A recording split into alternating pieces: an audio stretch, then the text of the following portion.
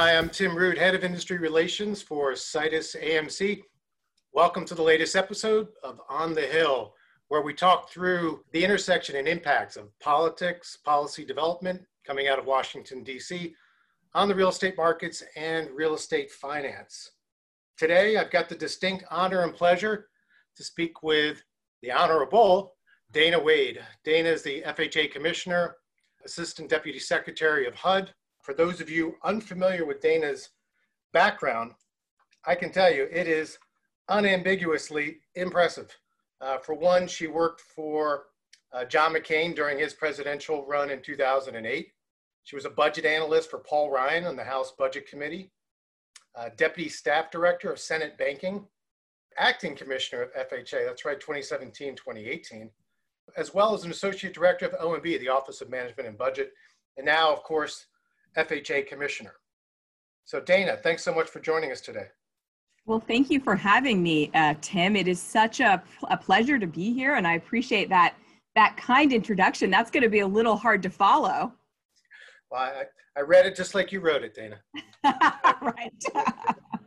Hey, so Dana, on top of that, I took the liberty of putting together a highlight reel of what you and some of your colleagues have been able to accomplish over the past 4 years. I realize that you had different roles throughout that, but nonetheless were clearly central to these sort of accomplishments. So I'm going to go through them real quick, a bit of a scene setter. So one, I counted about 65 mortgagee letters that were put together in those 4 years. It's exponentially greater than any, well, the last 4 or 8 years probably combined, 8 years combined.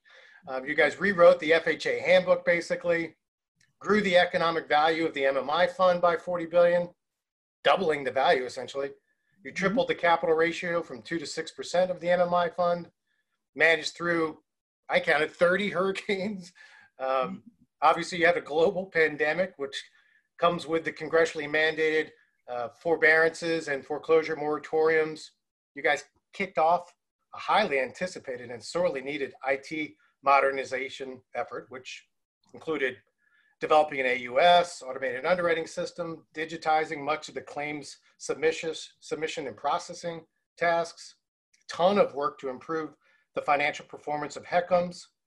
So all of that leads me to my first question, which is if you'd be kind enough to kind of take us through how your previous experiences on the Hill and at OMB kind of help shape your priorities at HUD and really the tactics for getting things done at FHA.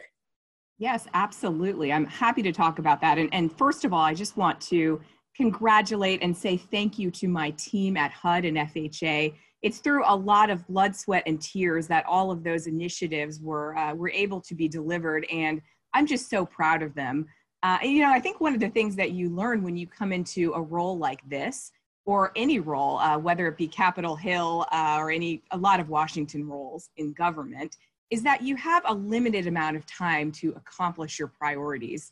And, knowing that this is a finite experience, you want to try to get as much done as possible. And, I think a lot of us came to this role and came to this administration just thinking, we're going to try to crank out as much as we can, do the most good, try to really transform FHA into a world-class business organization. A lot of that has been through technology modernization. A lot of it has just been through, like you said, updating our rules and regulations, providing more clarity to lenders and to markets, and being there to communicate, being more transparent in how we report our financials. So, we've had a ton of accomplishments. We know that our time here is limited, however long that may be. And, we know that it's important to hit the ground running. That's what I've always done. And I think kind of some of my past roles have taught me that. It's interesting. I've had a lot of roles where I have had to deal with, some type of crisis or some type of disaster. As an example, I started working on Capitol Hill on the Budget Committee for Paul Ryan right in the middle of the financial crisis, the last Great Recession, and I worked on the Troubled Asset Relief Program. I worked on the conservatorship of Fannie Mae and Freddie Mac. And those were all just huge historic events. And, I learned a lot from them, and I had to be adaptable and work hard and work fast. I think I've applied a lot of those lessons to this year with the COVID pandemic. Now, I know this year is really different from any other year in my lifetime, and probably in a lot of our lifetimes. We didn't know that we would be faced with this. It came upon us so quickly, and I don't think anyone could have predicted the impact of COVID. But, the one thing that I've learned from all of those past roles, either in the House Budget Committee, the Senate Banking Committee, Senate Appropriations Committee, where I worked, is that, really, you never know what is going to come at you. And you have to be able to be thinking through kind of, what is the worst case scenario? What do I need to have in my back pocket in case things get, worse? And what sort of tools do I need to manage any kind of disaster or crisis? You are right. I've also worked a lot on federal disaster response. As part of my role at OMB, I was the associate director that oversaw almost all disaster spending. So whenever there was a hurricane or a major event, a wildfire, you name it, I had to be there to work, nights and weekends to be able to respond and to make sure that funding reached those in need. And so I see my role here at FHA as very similar to that. You do whatever you can, you have with the tools that you have to ensure that you can help as many people as possible. In this case, it is helping homeowners who may be facing financial hardships due to COVID. It is helping renters who may be facing eviction. And we've just put together an enormous set of options and a very useful toolkit to be able to provide as much assistance as we can.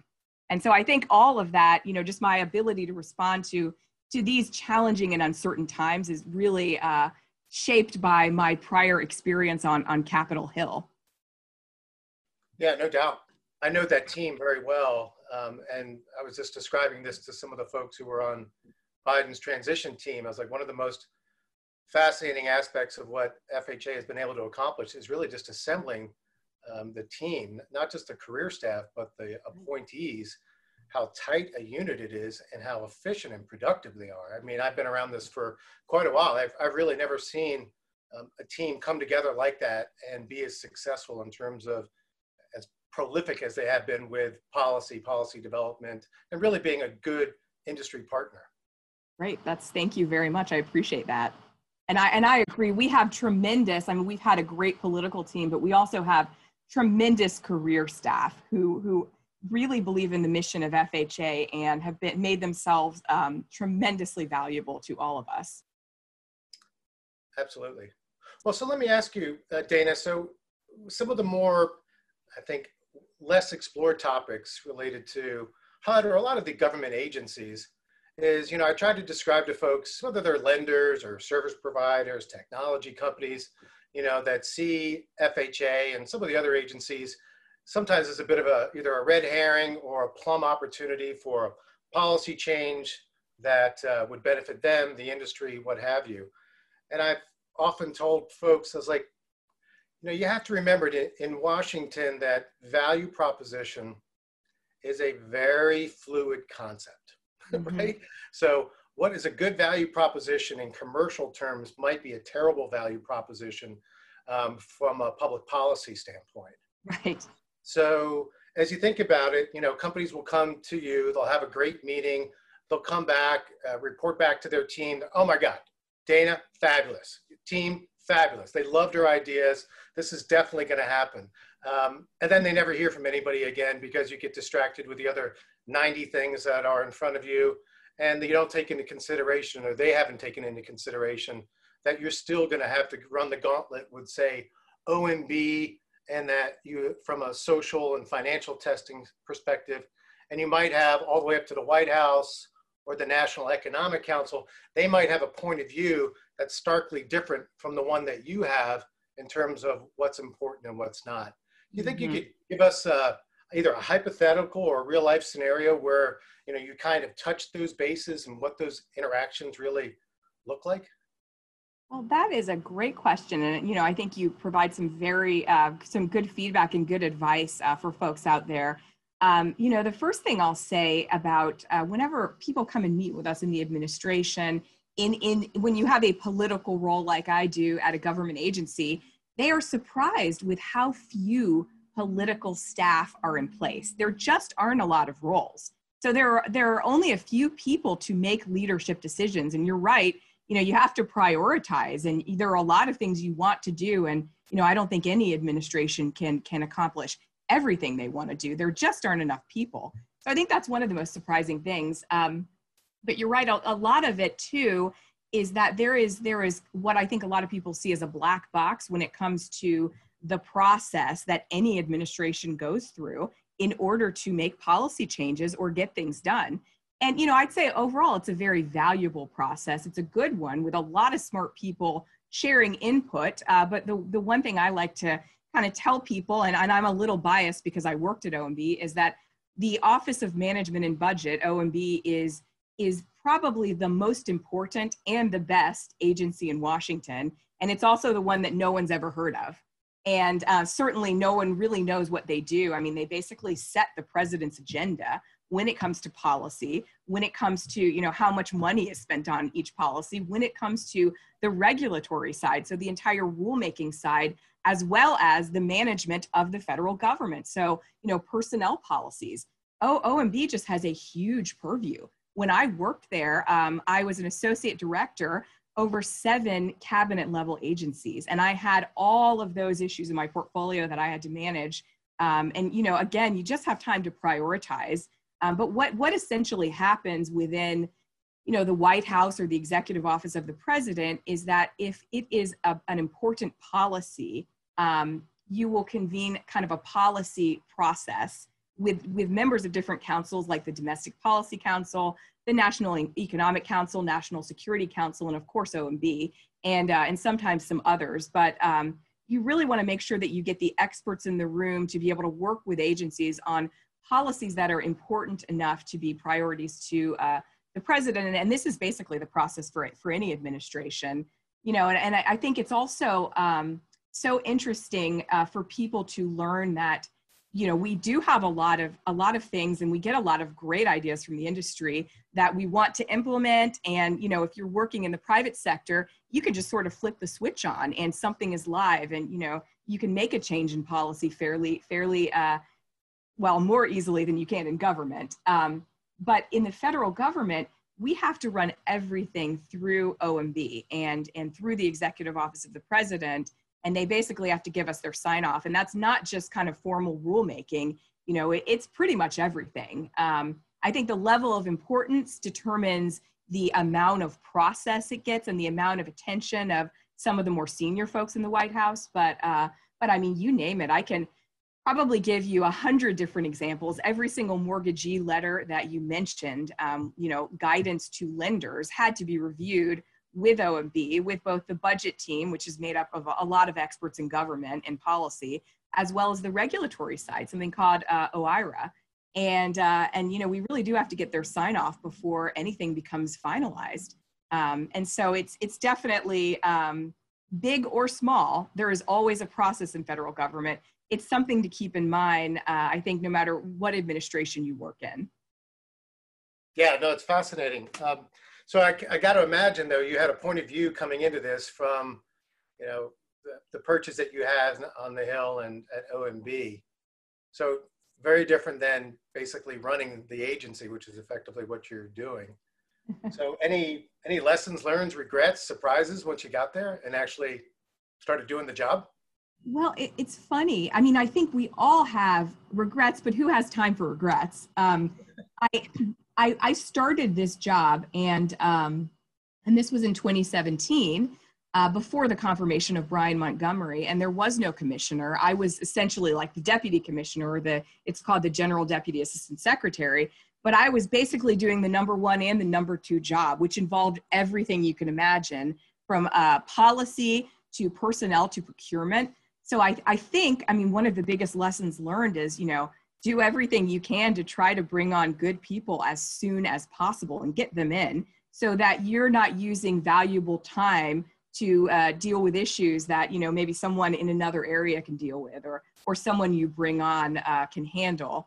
It's a lot of responsibility. And I think it's it's a lot more difficult when you come into an administration at the beginning, just because you're still working to get people on board. And, you know, the process of actually onboarding a government employee, whether it be, you know, political or career, is one that takes time. And it is something I think that amazes people when they find out, you know, you have to go through the Office of Personnel Management, you have to go through the internal HR office within an agency. And, you know, so doing everything you can to get the right people in place is very important.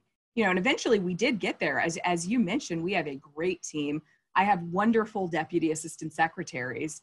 You know, Joe Gormley, who runs the single family business, and Lamar Seats, who runs multifamily, as well as Keith Becker, who's our chief risk officer. They're all fantastic. Joe was with me from the beginning, but it took some time to hire some other folks for these positions. And, you know, they're pretty specialized jobs. So, you know, not the easiest to fill, but, you know, I think you can get more done, again, when you have the right team of people in place as soon as possible. Yeah, it's funny when you were describing that. I was kind of laughing to myself. I was describing to somebody, I think it was actually somebody who was applying for a job in the federal government and was bemoaning how long it was taking. And I think my advice to them was, you have to remember when you're dealing with the federal government that it requires essentially a metaphysical change in your perception of patience. Exactly. Although I think it's also good to always be a little impatient and try to fix things and make them work better. And, you know, we've done that to a large extent at HUD to try to, you know, grease the hiring process to make it go a little more smoothly. So I don't know, maybe a little impatience when you're in my seat or actually working here is probably a good thing. Yeah, for sure. I'll chalk that up to youthful exuberance, Dana. I'm neither anymore.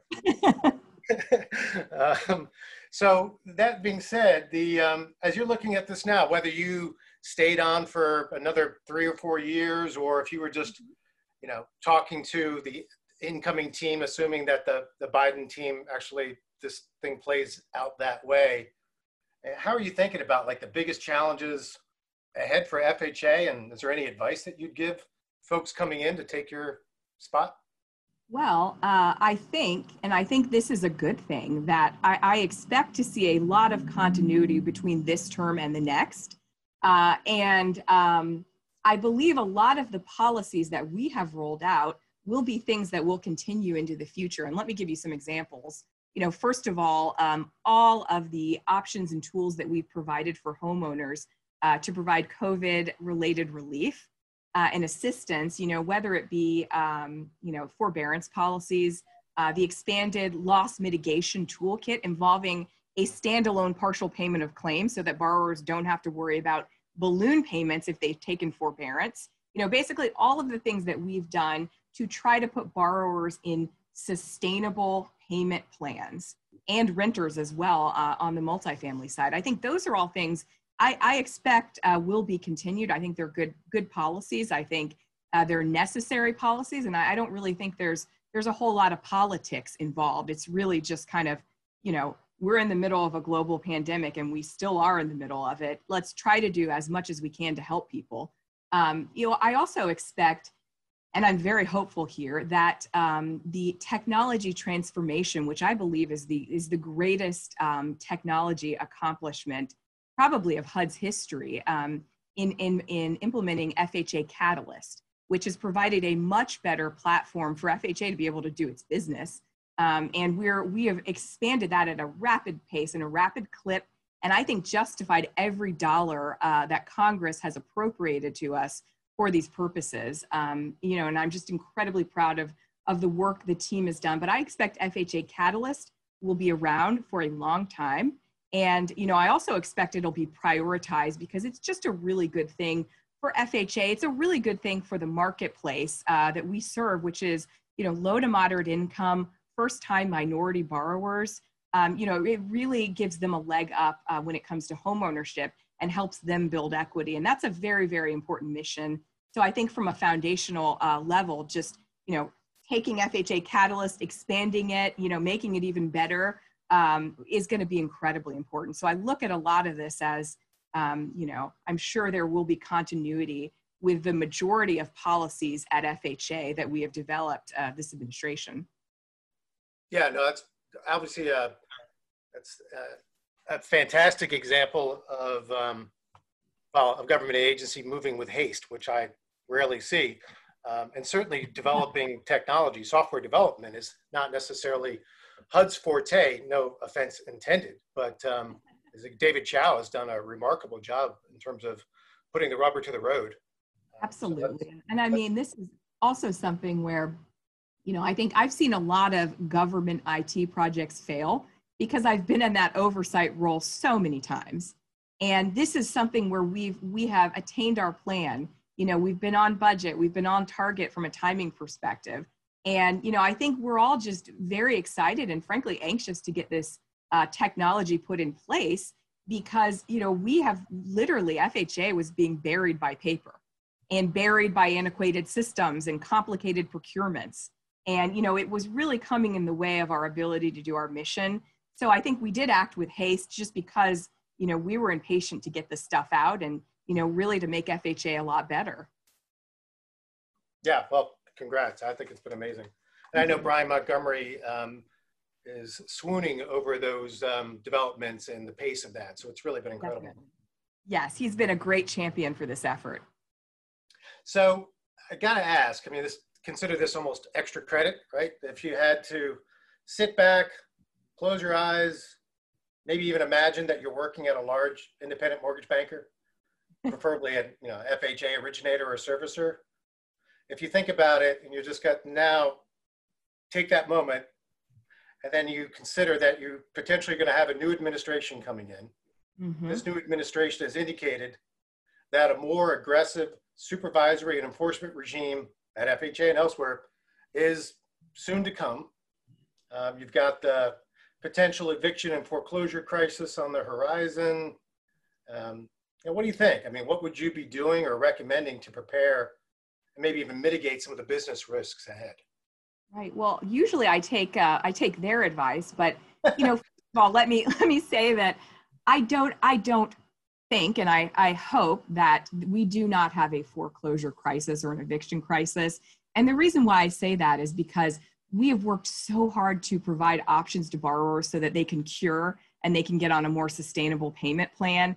And so again, I just think from a mortgage industry perspective, servicing those borrowers, making sure that FHA understands what is needed, and if there are any other policy tools that FHA needs to add, that they will, keeping that line of communication open, we would never have been able to accomplish, all of the policy changes as well as FHA Catalyst this year had we not had the input of industry. And that doesn't mean we can do everything that industry wants, but honestly, they've been invaluable partners.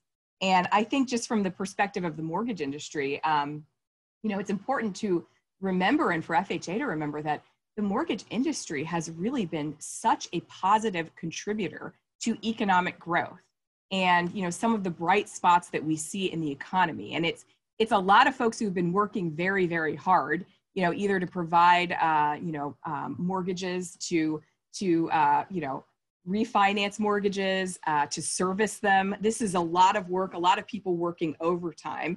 And so I hope we can all kind of step back and appreciate that and the positive role that the mortgage industry has played this past year. In terms of enforcement, the one thing I'll say is you can be aggressive and you can make enforcement a top priority, which we have done. We don't turn a blind eye to any bad actor. But the one thing that is incredibly important for all, and that I believe we've been able to accomplish here at FHA through the Memorandum of Understanding with the Department of Justice on uses of the False Claims Act and other measures, we've been able to accomplish more certainty and clearer rules of the road. And that is what the industry asks for, certainty. They're not saying, don't penalize us if we've done something wrong. They're literally just asking us for clarity around enforcement. And honestly, I hope that the things that we've done will have staying power and will stay with FHA for years to come, because I think it's really hard to take a step back from clarity, go back into the world of ambiguity. I'm just hoping that, you can marry the goal of having strong, good enforcement with providing as much certainty to the mortgage marketplace as possible. Yeah, I couldn't agree more. I'm sure the industry does as well. If you were talking to lenders during, before the Trump administration, uh, the last, well, mostly the last term of the Obama administration, Mhm. you should describe Eric Holder as Obama's top producing loan officer because as the attorney general, he was just clipping coupons on these fines. And it did feel like at some times that it was much more, the enforcement or the fining was fairly arbitrary. And it looked a lot more like it's not what you owe, it's what do you got, right? I mean, so you could really hit the financial institutions in particular with heavy fines and really didn't need to tie it back to any explicit formula for, you know, for infractions and then the penalties for that infraction. Mhm. And companies were waking up in fear of their government. And this is a little bit of the fear that folks had coming into the Trump administration is, look, I love the kinder, gentler enforcement regime, more predictable, not necessarily letting us get away with anything or self-enforcement or anything like that or self-policing. This is to your point about certainty, clear rules of the road, and get back to some level of partnership with industry because, Mhm. especially with the FHA and the mission it has to serve the underserved and to be in every market every day. Um, in those cases, you're going to need lenders who feel confident in the program and that they can mitigate the risks. Well, they can identify them and mitigate them. And at the end of the day, reminding politicians that it's not patriotism that compels, private companies to participate in these government programs, right? It's capitalism.